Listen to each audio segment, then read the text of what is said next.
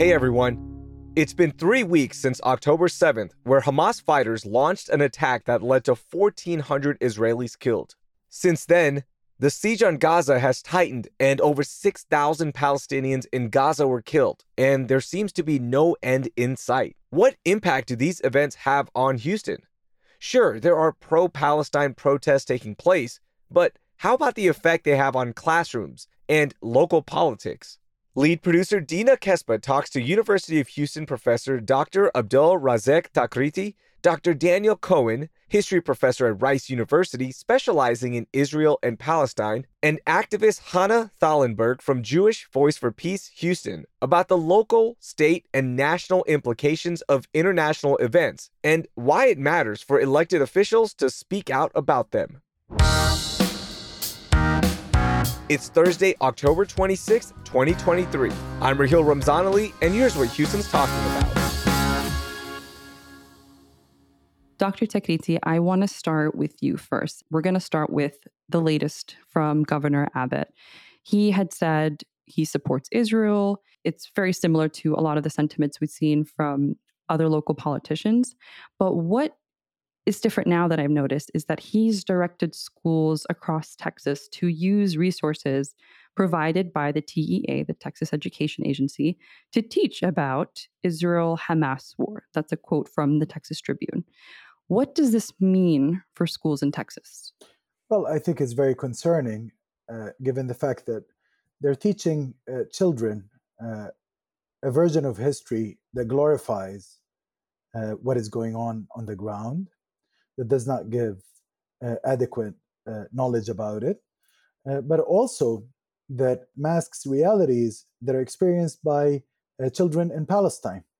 There's 2,360 children that have been killed so far by the Israeli state in its horrific and, I dare say, genocidal bombardment of Gaza. And I'm using the word genocide here very specifically and thoughtfully, because there is a clear intent that has been expressed by a number of Israeli politicians in leadership positions, including the Prime Minister himself, including the Minister of Defense, that are calling for either the eradication of the population or its forced removal and transfer. And definitely they're talking openly about the need to bomb everything there without due care for human life. So 5,364 additional children have been injured. Are our kids talking about that? Are they being taught that? This is a huge tragedy inflicted upon Palestine's children. Not to mention, of course, Palestine's adults who have been suffering, who see no future for themselves or for their kids, who wake up every morning not knowing whether they're going to be dead or alive, who wake up every morning feeling like they might lose a relative or a friend or a neighbor, and they do. I mean, I'm in touch with many of them as much as I can, given the lack of electricity and the lack of good internet and the complete siege on every aspect of Gazan Palestinian life today. But what you hear from people is horrific. And I invite all our listeners to just look at the images, and it tells it all, no matter how much the governor tries to hide it with this propaganda. Our kids should not be taught propaganda. Our kids should be given the opportunity to hear different viewpoints. We should not be living in a totalitarian state where the governor decides in a very politicized manner what goes into our kids' minds, especially when what he's clearly trying to do is to justify genocide. Mm-hmm. Dr. Cohen, I want to turn to you, given your expertise on this and the specific research that you have done. Seeing something like this from our governor, what is your take on that? Right. So to explain the governor's or the legislature's behavior in this regard, we can go back deep in time, or we can go back towards the recent past. So deep in time, it's the continuation, of course, of the special place of Zionism and Israel in what we want to say the American mainstream. But here, there's an additional layer that is at play, is the special place of Israel in red states after 9/11, in particular with regard to anything that looks Muslims or defined itself as Muslim. And what we see in Abbott's kind of clumsy attempt at stifling debate is a conflation of the two. Not only sort of categorical defense of Israel, but also making sure that the plight of Muslims as victims should not be highlighted or let alone talk about. So there is a long and short history to this story that is now, so to speak, coming into fruition in maddening ways in the public sector and public school or universities, particularly in red states. In addition to this message that Governor Abbott had put out, he also praised the Hilton Hotel in Post Oak that canceled the U.S. campaign for Palestinian rights that was set to happen this weekend. Hannah, as an activist, what kind of message do you feel like this sends?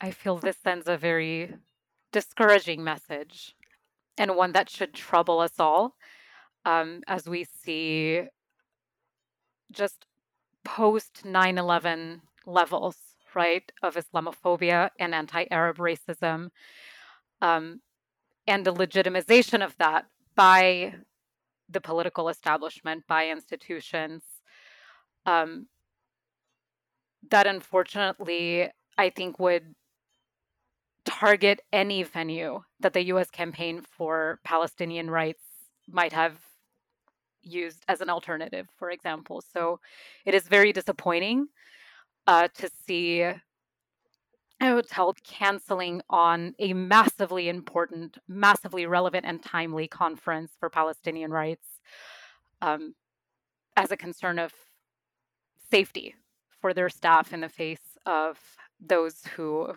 uphold white supremacy and Zionism. So I want to add something to that, which is to note that this is very discriminatory against Palestinian, Arab, and Muslim communities living in this state. This is a governor that presides over a state that has a substantial population coming from these communities. In Houston alone, we have 250,000 Arab Americans living here, and a good chunk of them are Palestinians. This is not counting the Muslim American community. And our community is diverse. It includes Muslims and Christians alike. We have Christian families that have lost loved ones in Israeli attacks. For example, a friend of ours has lost 8 relatives in the bombardment of the third oldest church in the world, something that has not been covered adequately in media outlets in this state and certainly in this country. The destruction is affecting everyone in this community. The death is affecting everyone. We have not heard a single message of condolence for any members of our community from this governor. Some of them may have even voted for him, unfortunately, but they have not heard any form of human compassion being expressed. In fact, I don't think we've heard any compassionate message coming from any major elected official in the state, as far as I can tell. Nobody has sent messages of condolences. Nobody has highlighted the lives of victims who are Texan, families that are bereaved, that belong to this state. So this is discriminatory. In the meantime, we heard many messages of condolences, condemnation, and utter disparaging remarks emerging from every corner regarding bereaved Israeli families. This tells me that Palestinian lives, Arab lives, Muslim lives, Christian Arab lives are not valued in this country and certainly in this state. And that's a problem we need to address. It's a huge problem. On that same breath of talking about the commentary that we've heard from local politicians, we've seen it from our mayor, we've seen it from Senator Ted Cruz, city council members. We are also on the cusp of a major local mayoral election. We've seen them come out and say we stand with Israel very early on. Since then, over 6,000 Palestinians have been killed by the bombardment of Gaza alone. We haven't even talked about, what was happening in the West Bank. What now would you say you are asking of your representatives, of local politicians? What are you hoping to see them do or even say? I would hope at the very least, bare minimum, that anyone seeking to represent a city as diverse as Houston could at least recognize the humanity of Palestinians, and not in the sense of needing to see them as victims, but rather agents of their own liberation, as integral parts of our community, right? That's not a problem that's happening over there. As Dr. Zakriti has said, look at our own community. Look at the amount of Palestinians in Houston, the thousands who have come out to actions. Are they not part of your constituency? So a recognition of a humanization of Palestinians, and a recognition that any peace can't come without lasting justice, right? Which means decolonization and reparations and full equality, is empty. Well, I think there is an additional responsibility, which is this country is a direct participant in the current genocide that's unfolding in Palestine. What is unique, in fact, about this genocide is that it was supported and coordinated with multiple leading Western governments. And the United States has even been privy to the discussions around the war plan that is currently being waged on the people of Gaza. It is providing the weaponry for it. It is providing the financial support for it. And it is definitely participating very heavily in the politics around it. So this is very concerning. And representatives in Congress, instead of congratulating the Israeli state, instead of amplifying the messages that it wants to be amplified in this country, they should be talking about the human toll. They should be rejecting the military aid that's being sent. They should immediately actually cut off and impose an arms embargo in the Israeli state, instead of arming it to the teeth so that it can bomb civilians in this manner.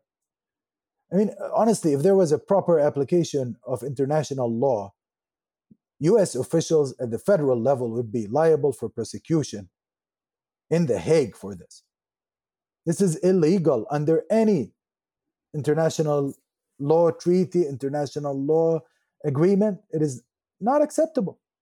So our representatives are playing a role in this. They're not just innocent bystanders. They're participating in this. They now have a bill that's proposed by President Biden. They're going to send up to $14 billion in emergency money to Israel on top of the billions of dollars that's being sent to it every year. It's the largest recipient of US money. When I drive down Richmond, my car tires get ruined because our streets are not functioning. There are people sleeping in the streets of this country. There are people not getting medicine because of lack of investment in our infrastructure. Instead of funding these horrific wars, we should be focusing on them. And to be honest with you, we should also be focusing on supporting the Palestinian victims of this destruction too. And I should note here that there's a political future that has to be emphasized, and this is another thing that representatives need to be talking about. The politics of how we can restore justice to this part of the world, how we can bring peace for both peoples that live in it, both the colonist Israeli population, which, by the way, comes mostly from Europe and the surrounding region. I should emphasize this.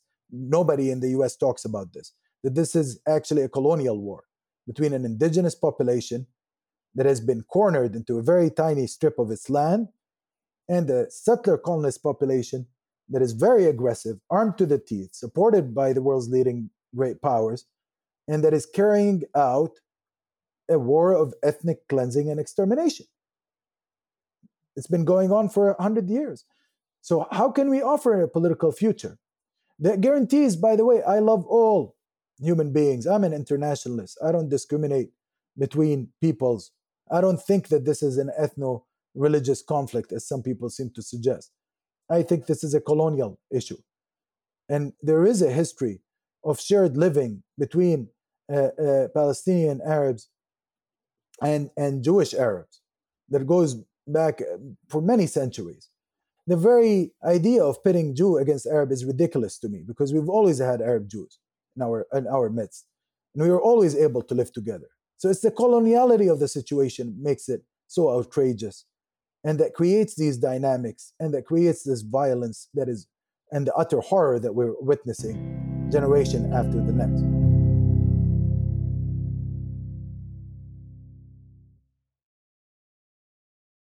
This is a question for both you, Daniel, and Hannah. Almost always, whenever anyone, they say, come out and they say, we're pro-Palestinian, we stand for human rights, we stand for a ceasefire, they're automatically labeled as anti-Semitic, or they're seen as alienating Jewish voices. Why do you two in particular choose to stand in solidarity with the pro-Palestinian protesters in Houston, across our state, across the country, the world, really? First, speaking as a Jew, Judaism teaches me that all lives are equally precious. Judaism teaches to be in solidarity with oppressed peoples. Judaism teaches me to pursue justice always. So to me, I am in solidarity with the struggle for Palestinian liberation because, not in spite of my Judaism. And speaking as a descendant of Holocaust survivors, I refuse to have our very real trauma be weaponized to legitimize a settler colonial project, a genocidal project. I'm also from Brazil. I was born and raised on the pedagogy of Paulo Freire. And in the pedagogy of the oppressed, he teaches us that in liberating themselves, oppressed people also humanize and therefore liberate their oppressors, right? So it's not that I want liberation for the Palestinian people. I want it with them, right? I want to extricate Judaism from the Zionism that's appropriated it for over a century. Like I am imagining myself into this future with Palestinians, right? Who have been showing us how to envision and work toward a future without settler colonialism, right? In which Palestinian people are living and thriving. Right. Maybe to add to what you were saying, Hannah, I should say that while I understand the symbolic dimension, so to speak, of of Jewishness embracing the humanity of Palestinians, I enter this situation quite honestly not as a Jew, but as a human. I mean, it sounds cliche, and I'm sure Hannah agrees with me too. I understand the dimension of it, and I mentioned the necessity of alliances and solidarity and friendship, but this is not the determining factor of my personal sensitivity to the plight of Palestinians and to the future that Hannah imagined or envisioned. But the two can work together, right? We can wear different hats in our identities. Can I offer an additional reflection from a Palestinian perspective on this? And also from my perspective as a historian of anti-colonial movements, there's a very special function that's played by progressive voices belonging to the settler colonist communities in colonial situations. And I just want to remind people of the South African examples. The fact that you had a very small number of white Afrikaans in solidarity, and actually not just in solidarity, in active struggle with the ANC and with the South African Forces for Liberation that were operating at the time, meant a lot for the future of South Africa. It allows people to imagine the possibility of joint living. It allows the people who were brutalized, colonized for a long time to envision a future that humanizes the colonists, to be honest with you. Not because of any illusion that the structural dynamic is humane or that, but it gives and affords people the opportunity to think of it in lines that are not ethno-nationalist. So progressive Jews play a big role in that, and I've witnessed it in my own lifetime. It was very important for me as a teenager reading about this subject to see that there were voices like Ilan Pape out there, for example, because you can then see, well, there are Israelis who see what's going on, who are brave, but a few voices can make a huge difference that way. And we know this from the history of this country, and the struggle against Jim Crow, and the struggle for civil rights, and the struggle even for emancipation and the ending of enslavement in this country. It was very important to have some folks in solidarity. And it gives everybody inspiration, but also it allows for a process of joint liberation for everybody, the sort of process that Hannah was referring to. So let's move from this politics of power to a politics of emancipation, and everybody will be much better off. Hannah, I want to ask you how it's been like for you as an anti-Zionist Jew getting backlash. What has that been like for you? Honestly, in general, I'm not concerned about backlash from how I engage in public forums. I know that anything I may experience is nowhere near the doxing and threats that Palestinians get in this country.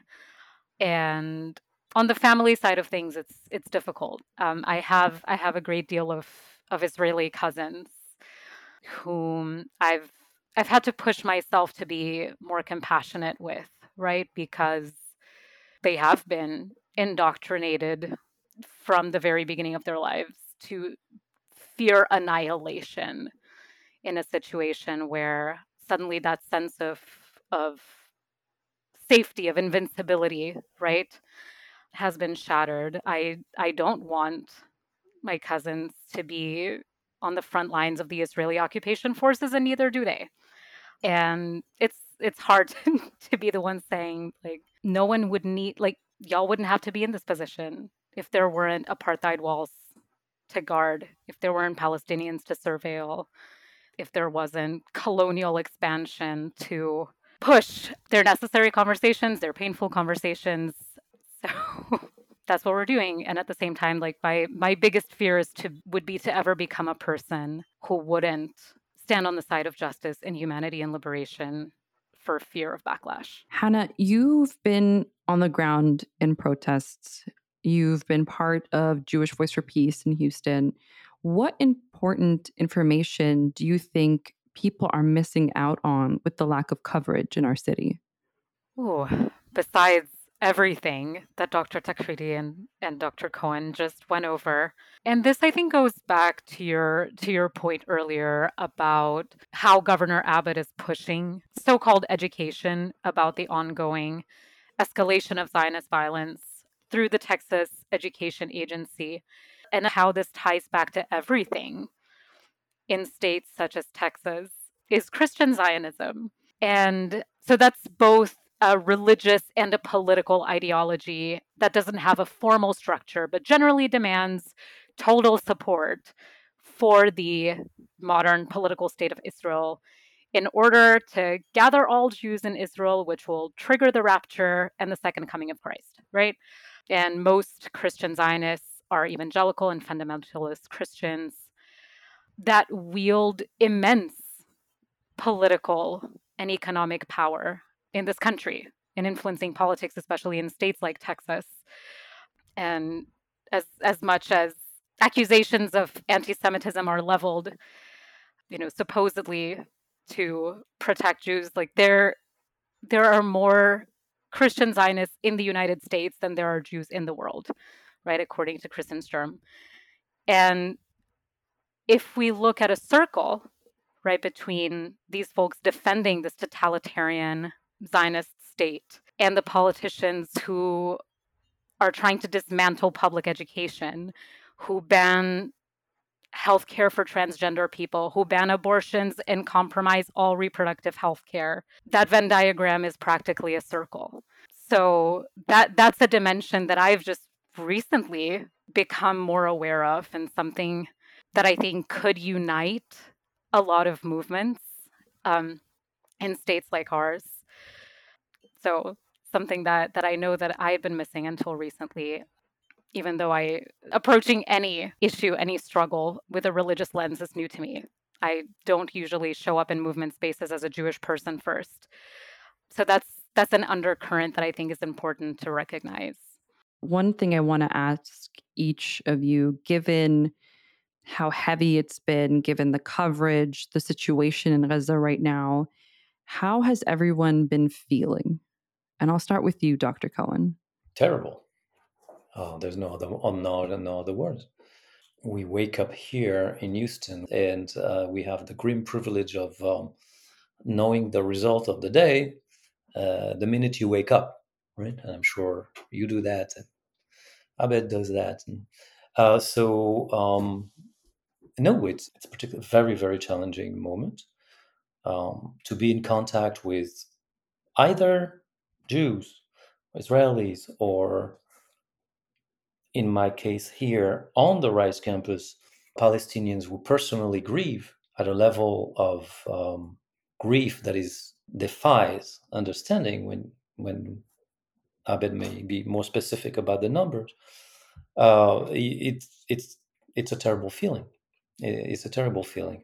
By the same token, while acknowledging that this sort of the terrible situation, I cannot help but nonetheless feel against my will sanitized, so to speak. The media sanitized this. There is a semblance of normalcy here. People ask me to go running with them, or I teach, or I buy food. I'm not affected physically, right, or financially. So there is this weird sort of dual life. On one hand, this misery that is in the back of your mind, and then the routine of life here that tells you everything is okay. This is very far away, and don't look. And so evidently, these two forces sort of collide. But I think we all make an effort to roll back the routine, so to speak, and consider these times as exceptional. I actually wonder how people do not look at this time or consider these times exceptional. How do you do that? Really? Yeah. Hannah? Wow, so much of what Dr. Cohen said resonates a lot.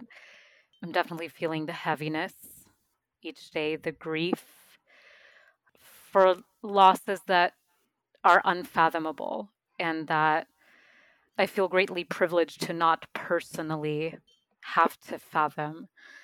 And yeah, and this kind of whiplash that goes on when our everyday life, aside from receiving all of these news, hearing of all these beloveds and comrades who are grieving, who are being killed, our material conditions aren't immediately impacted. But honestly, I don't want to be okay. I don't want to ever be a person who is okay when there's a genocide happening anywhere in the world, much less one financed by my tax dollars.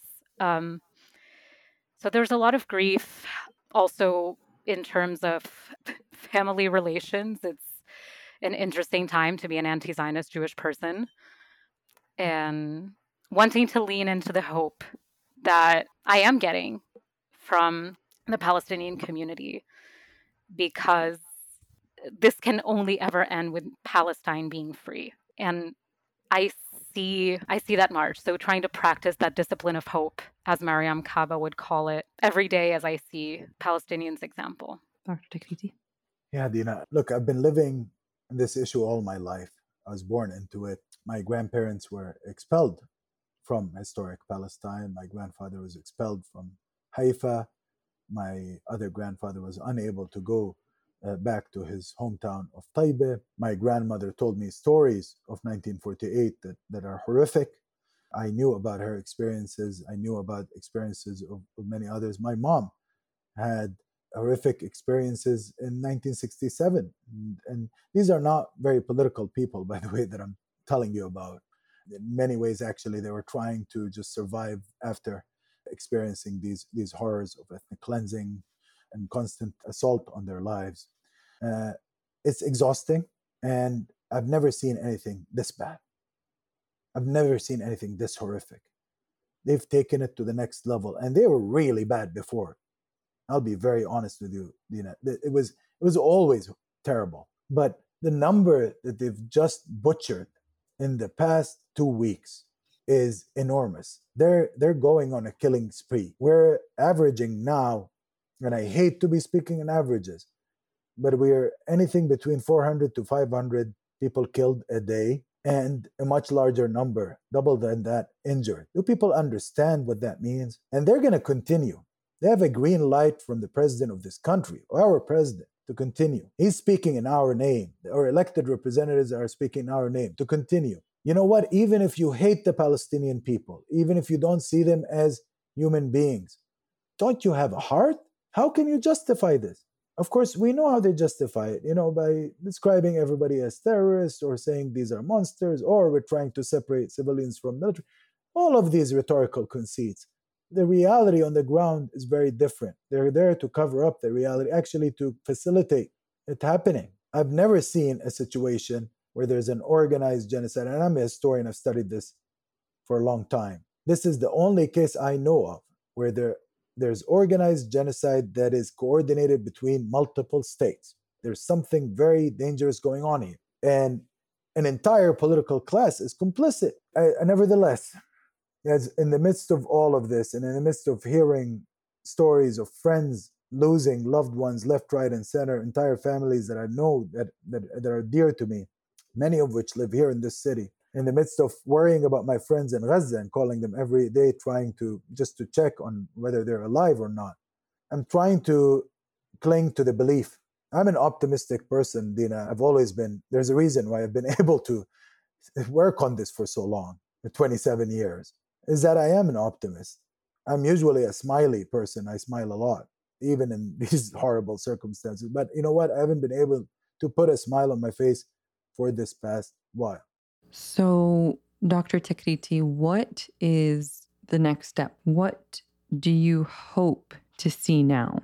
So, I really, really hope we can end this now. A ceasefire is the priority immediately.